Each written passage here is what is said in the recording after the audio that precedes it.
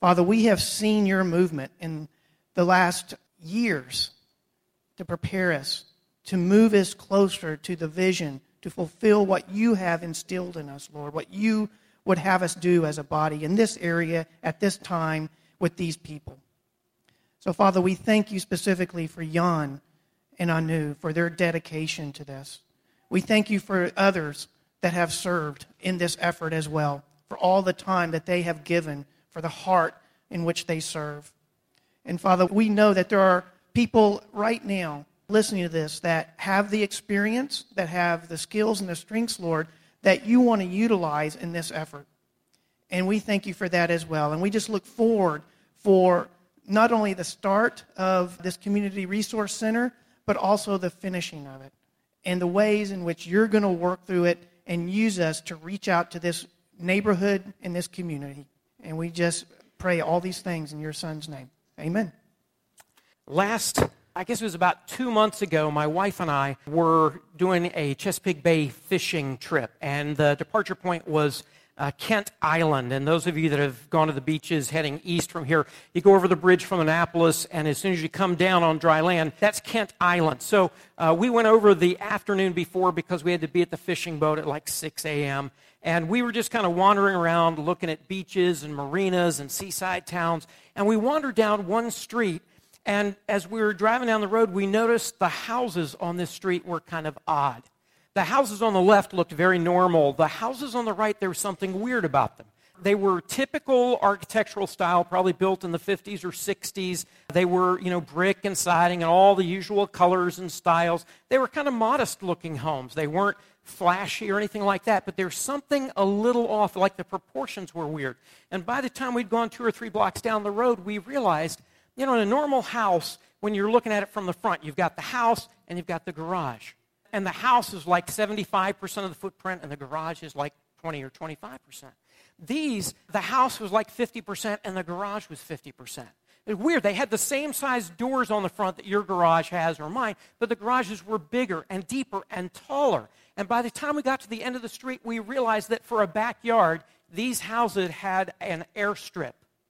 And every house, that wasn't a garage, that was a hangar. And so they had these little doors in front for driving in the car, but they had these enormous doors in the back for driving out the plane. And it's called Kent Moore Airfield. It is one of the few privately owned public airstrips, like the HOA runs the airstrip. Basically, on their website, they say, we share the work, which is basically cutting the grass in the pasture. And you're welcome to come join us. Just email us, let us know if you're coming, and you're welcome to land here. Oh, and there's some great restaurants if you just want to fly in and walk the 3 blocks down to the marina. It's like a really cool place, but when you're driving by and you're looking at it, it doesn't fully make sense. It's hard to put your finger on it until you know who owns these houses and what the purpose of the houses is. I think that's true also when we start talking about sacred space. And we're going to talk a little bit this morning about the building that we're fixing to build. If you're from Texas or somewhere in the South, fixing to build. That means it's coming, it's soon. And as Ed would say, we're building a building. Okay, so this is happening. And I was there. I saw him sign the letter of commitment. So this is happening, okay? Just want to say that. But it feels appropriate for us at this point then, before, we get to like throwing dirt around and clearing trees and there are dump trucks over there and everything. Let's just take a moment and think about this. For me, this is a really exciting time because I've been in ministry since 1982. I have not been a part of a church that owned a building since 1986. So almost 30 years I've been involved in helping to get churches started, and they've all been portable churches, rental space. We've met at the YWCA, movie theaters, hotels, schools, people's basements, the Love's Backyard. We've done all kinds of stuff where we were in people's homes, just kind of like any space available. And this is going to change for us as a church family. We're almost 18 years into things at Gateway, and we've never had a building to call our own. And that's going to change. So part of what would be good for us to do is to think about who owns this building and what the purpose of the building is. And that's what I want us to think about here a little bit this morning. I want to talk to you about God-honoring space. And there's lots that could be said about God-honoring space. There are a lot of different angles you could come at this from. But what I want to point out to you this morning, just one overarching idea that I want you to grab, is that God-honoring space includes room not just for godly people, but also for those who are distant or disconnected from God. So if we want space that really pleases God, that reflects who He is and what He values, then it has to include space not only for those who already know Him, but it has to include space that's appealing and attractive and comfortable for those who don't yet know Him. And I want to make the biblical case that God is pleased when we make room for those who don't yet know Him. I guess some of you would remember this story about Jesus clearing the temple. There are actually two accounts of this. Early in His earthly ministry, Jesus goes into the temple and He drives out the money changers and the merchants, and John records that in chapter 2 of his gospel. And then a couple of years later, the week before Jesus is crucified, it's Passover week, so lots of people from all over that region of the world, Jewish pilgrims, come to town to celebrate the Passover feast. And Jesus steps in to the temple again, and Mark's biography gives us the details, so you can read along on the screen. On reaching Jerusalem, Jesus entered the temple area and began driving out those who were buying and selling there. He overturned the tables of the money changers and the benches of those selling doves, and would not allow anyone to carry merchandise through the temple courts. And as He taught them, He said, "Is it not written, 'My house will be called a house of prayer for all nations'? But you have made it a den of robbers." Now, most of the time in Scripture, we find that Jesus is compassionate. He's merciful. He's gentle. He's self-controlled. At worst, He might ask some religious expert a vexing question. He might, go to one of those religious elites and He kind of tweaks them a little bit by asking them a question He knows they can't answer. But here, Jesus is flat out angry. He's violent. He overturns tables. He chases people around. This picture doesn't show it very well, sorry. One of them is Rembrandt, one of them is El Greco, but there are hundreds of paintings from the classical era, from the 1500s and 1600s, of this incident in Scripture. And I think it intrigues people. I don't know if that's what it really looked like. Unfortunately, here Jesus doesn't have blonde hair and blue eyes, so they're somewhat realistic, but this was just to kind of capture the idea of what was going on there. And I would say that Jesus here is angry in part because the temple leaders are making a percentage off of this commerce that's going on in the temple. And that frustrates him because the temple is supposed to be a place of wholehearted worship, of authentic confession, of heart-to-heart connection with God. It's supposed to be the kind of place where genuine relationship with God is fostered. And the leaders of the temple, the chief priest and his clan, the ones who ran the operation there, they had made deals to get a percentage of the money changing that had to go on. If you were Jewish and you were coming to celebrate Passover, you had to pay your temple tax in the form of a Hebrew shekel. But the coins of commerce back then were Roman coins, the drachma, and they had an image of Caesar on it, and that would have been blasphemous to offer that to God, a coin that bore the image of someone else who claimed to be God. So you had to come just like, at an airport in a foreign country and exchange your money for Hebrew currency. And the merchants would get a percentage of that.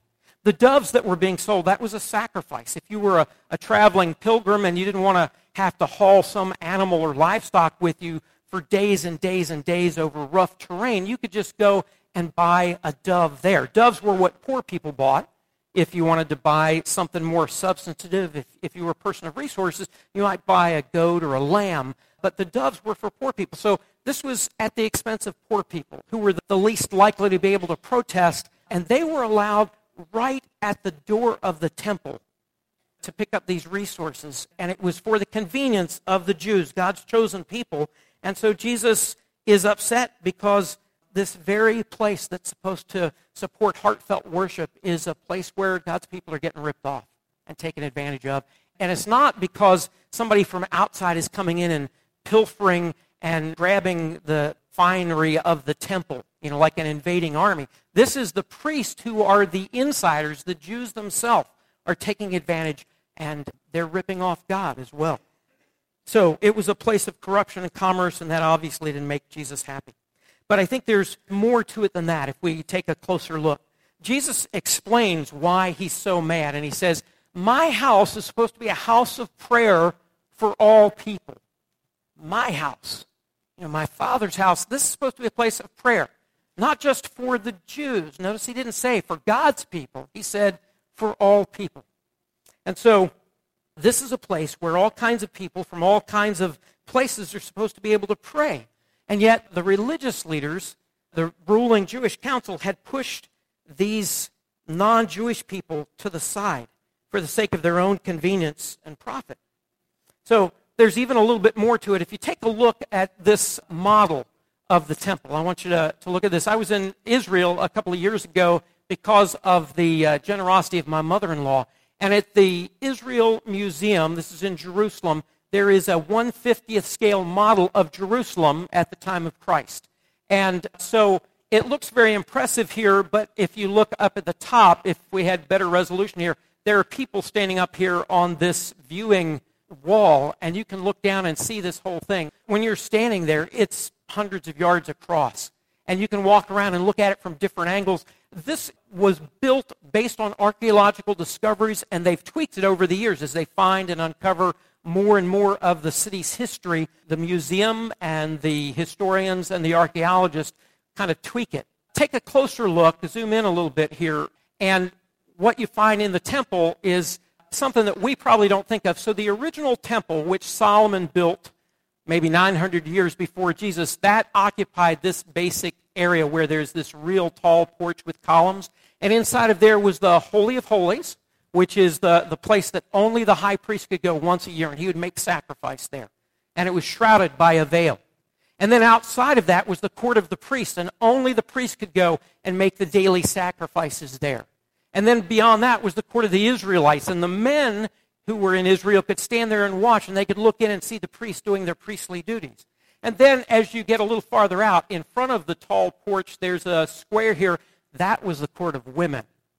And as you may know, in a very patristic culture back then, the women were allowed to get fairly close, but they couldn't go into the court of the Israelites. They could stand on the outside, or they could stand on the balconies that went around it, and they could see what the men folk were doing, but they couldn't actually go in there. I don't know if you know this, but there are churches here in Loudoun County, old churches that date back to the 1700s, and you go in and you look, and there's a dividing line in the pews. And that's because the men sat on one side and the women sat on the other. You know why that is, but I'm just saying, it's not just from 2,000 years ago, 3,000 years ago. This is something that our culture has had. So there was a court of the women, and then you see these big open areas on either side. And this is the temple mound. This is the temple compound. Those big open areas, they became known as the outer court, or the court of the Gentiles. And this is where the money changers and the merchants selling doves were, in the court of the Gentiles. It was called the court of the Gentiles because if you were not a Jew, even if you were a Jewish convert but you weren't willing to get circumcised, you could not go into the temple proper. You could only hang out in these courts, these large areas. And they became known as the court of the Gentiles, so that non-Jews would have a place to come and to pray to God. They could listen. There was kind of a small wall that was, scholars think maybe it was 4 or 5 feet tall, and then maybe had a lattice work there. And they could stand at the wall, and they could kind of look in and see what was going on with the people of God. They could hear the teaching. They could hear the singing. And when the rabbis would come out, or the priest would walk out, they could say, hey, can I ask you a question about God? You know this thing in Scripture, what about that? Or is God mad at everybody? Or, whatever kind of spiritual questions they had. They could see their neighbors coming and going, and maybe have a conversation with their neighbor and say, hey, I know you're one of God's chosen. Like, what is God doing in your life right now? Do you think there's hope for me? Would you pray for me? This was the place that was designated for the Gentiles, those that were far from God, distant or disconnected. Now, I want you to look at that and think about the proportions here. You look at the space that's reserved for Jewish men, and it's right in this little area. And you throw Jewish women in there, and we've got this center part. But then look at all the area over here and all the area over here that's reserved for Gentiles. When you look at that proportion, it begins to resonate that maybe God has a heart for people who are distant from Him. Maybe it's not just about the spiritual insiders. Maybe God has a heart for those who are spiritual outsiders as well. And this is not a new idea. If we go back to the very first book of the Bible, in Genesis, when God speaks to Abram, He says in Genesis 12, the Lord had said to Abram, leave your country, your people, and your father's household, and go to the land I will show you. I will make you into a great nation, and I will bless you. I will make your name great, and you will be a blessing. Now, most of the Jews remember this because Abram was the father of their religion, Father Abraham.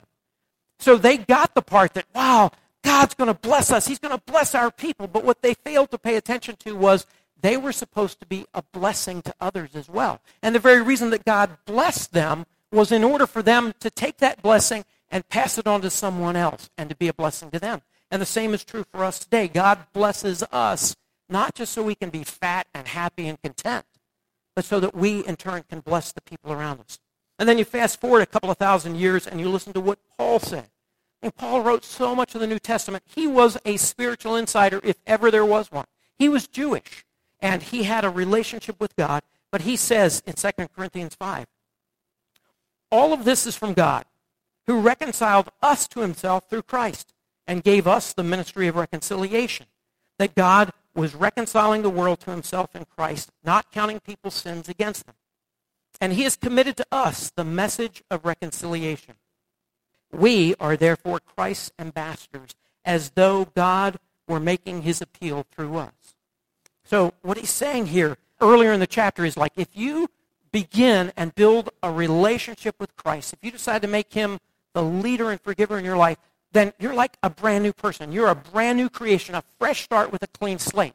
And that's all from God.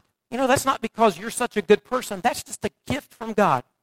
And God has reconciled us to him through Christ. And what he's talking about that is because Jesus died on the cross, because he willingly laid down his life to cancel out the penalty for our disobedience to God, for all of the mistakes we've made, for all of the hurts we've caused other people. He's saying, you know what? Jesus has reconciled you with God in spite of your past. God's not mad at you. God is offering this free gift, and all you have to do is accept it. And if you do that, then you can be reconciled with God, and you can have him at work in your life, and his power changing you from the inside out. So because of that, then God has given us the ministry of reconciliation. That's our job. That's our role. That's our responsibility to go and help other people be reconciled. And he's also entrusted to us the message of reconciliation, that the way to get right with God is through Jesus Christ. It's just by receiving his gift, accepting that grace, and making him the leader and forgiver in your life. And then he says, therefore, because of all that Jesus has done, we are Christ's ambassadors. We're his messengers. We're his representatives. We're his emissaries. And we live, some of you guys have driven down Embassy Row in D.C. You know what an ambassador does, right? An ambassador represents their country, their culture, their ruler to a different culture. And they try to make it appealing. But at the same time, they try to value their host country. They try to get to know them. They throw parties and they invite people and they try to just kind of appreciate what they can and explain why their country is such a great place. They encourage cultural exchange. Well, if we're Christ's ambassadors, then part of our job is to represent him well. But to do that in an appealing way, in an attractive way, in a way that makes people who are not from our native Christian culture feel comfortable. We need to create safe places for them to find out about God's love. And so with our new building, we need to create appealing and inviting spaces for people who don't yet know God. From the very beginning of the discussions, we've planned athletic fields that would be open to people from the community.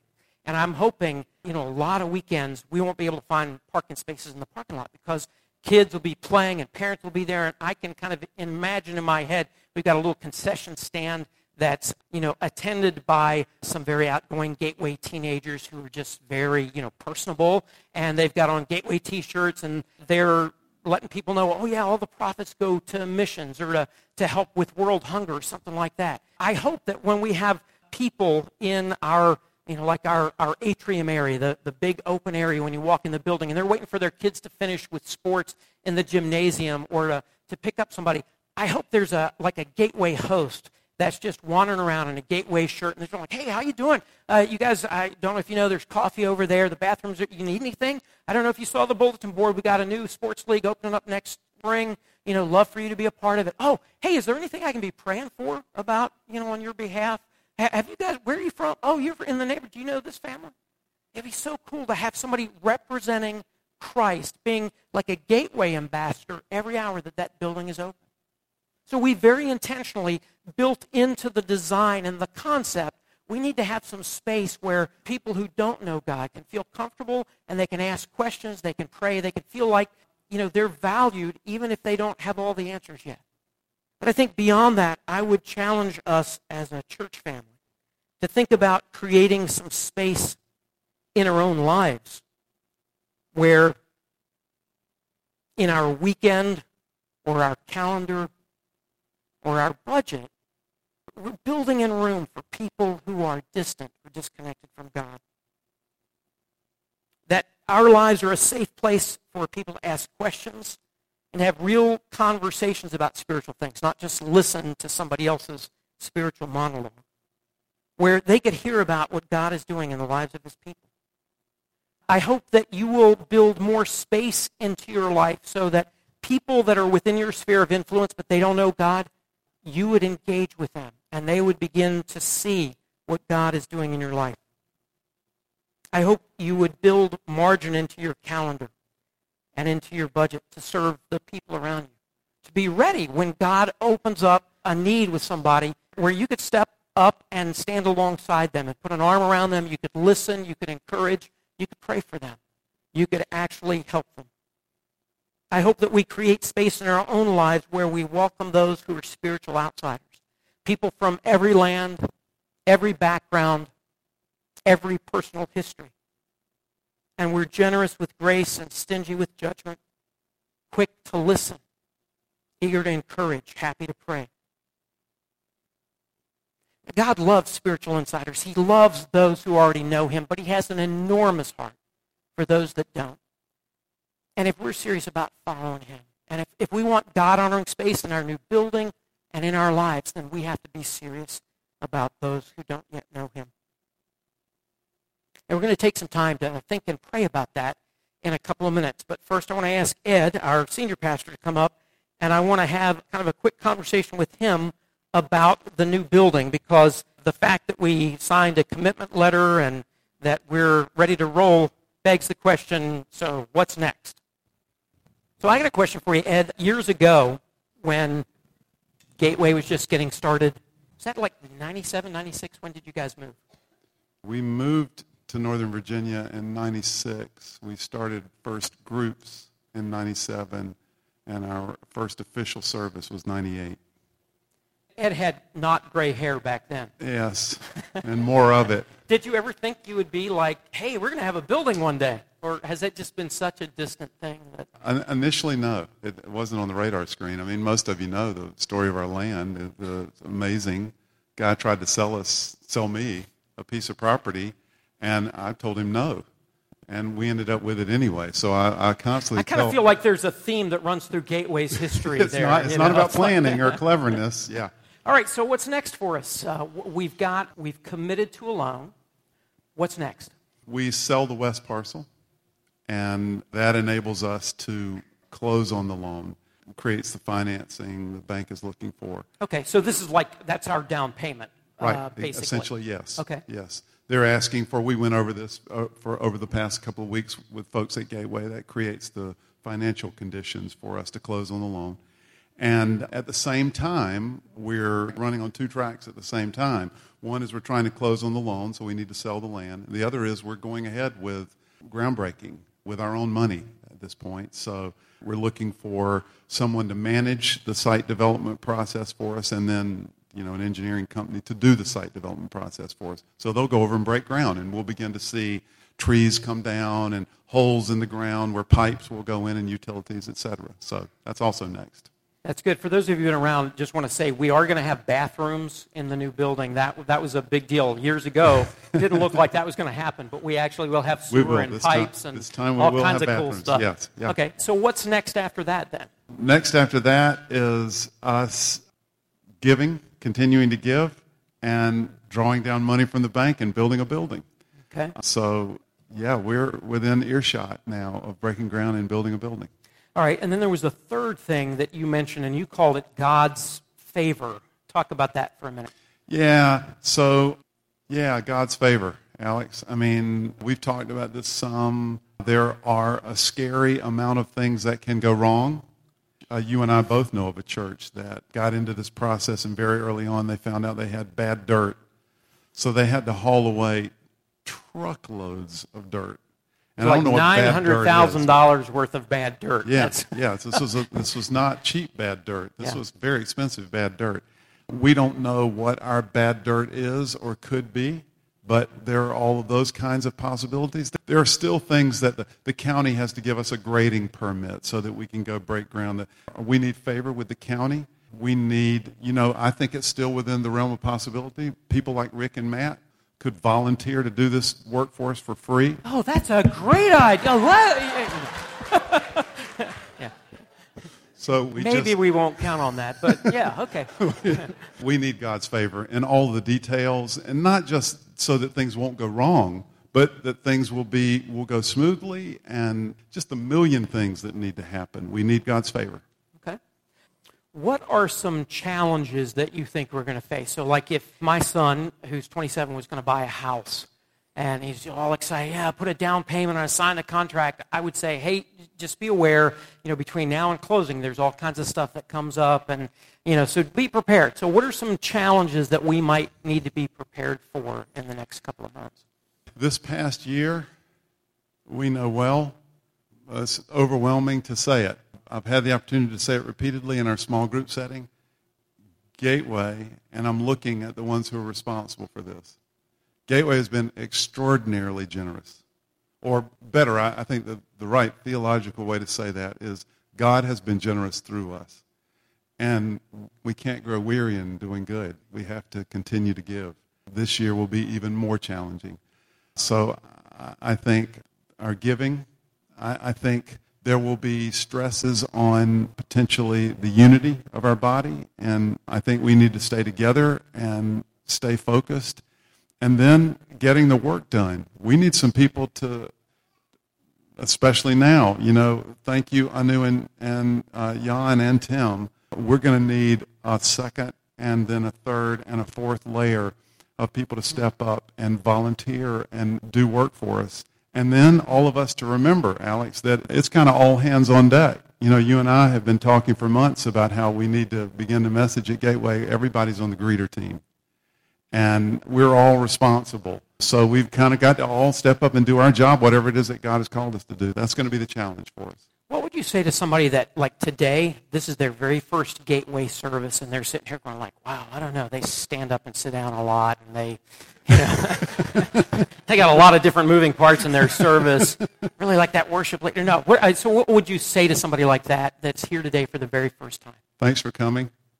We're really glad to have you. I would like to say that today's service is much odder than typical. That would be a lie. It is not much odder than typical.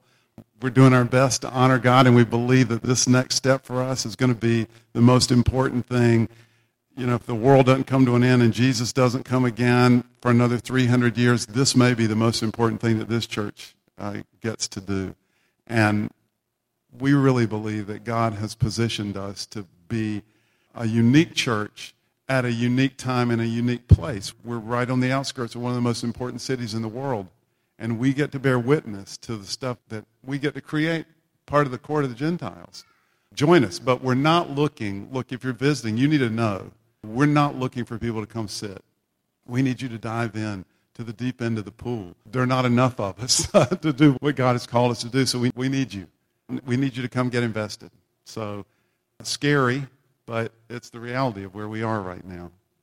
I'll put in a quick plug for those of you that haven't been around Gateway for all that long. Maybe you've been the last year, 15 months after we started our capital campaign. If you would like to know more about the building, more about the decisions that led up to that, and more about how you might be a part of it. We definitely don't want to exclude anybody. We're doing a lunch after church on December 13th, or whatever the second Sunday in December is, and there's more info about that you'll see over the next couple of weeks. But we'd love to have you come over to the church office, have lunch, and just hear about this project. You'd have a chance to ask questions and kind of pray through and figure out, is this something that I want to jump into or not? So I want to make sure that you're aware of that. We're going to close with prayer. I want to give you guys time to pray about what God-honoring space looks like in your life and in the life of our church, and then to pray about some of these needs. So Will's going to put a couple of slides up here, and I want you to pray with your eyes open. But we're going to take about 3 minutes here in silence, and you can look at these questions, and I want you to have a conversation in your heart with God. And not just you talk to him, but you listen for what he might be saying to you as you scroll through these slides and think about what God has ahead for us. So let's just take a couple of minutes and pray. Hey, God, I am so grateful that even though I was a spiritual outsider, you showed grace to me. And you put people in my life and spaces around me where I could be challenged and encouraged to head in your direction. And you met me with grace. And even though you have so much work to still do in me, you've been faithful. And you love me in spite of my failures and my flaws. I know for me personally, in my prayer life, I dominate. I'm thinking about what I want, what I need, what I can see, or what my family needs. And I pray, God, that you would change my heart, that you would change our hearts, that we would be thinking about what you desire, what's on your mind, what the needs are of people who are distant or disconnected from you, that are in the world around us, that we rub shoulders with every day. I pray that you would bring to mind ways that we could create that kind of space in our life that is open to those who don't know you and that honors you in the way that we do it. And then we pray, trusting in you and you alone, that this building process would move forward, that every step of the way we would be at your pace, and that we would be moving in your direction at your timing. And when obstacles come up, we're going to trust you, and we won't be afraid. Our confidence is in you, Lord. And more than anything, we want you to be honored at the end of this road. In all that we do, we want you to get the glory. We say thanks to you, and we pray in Jesus' name.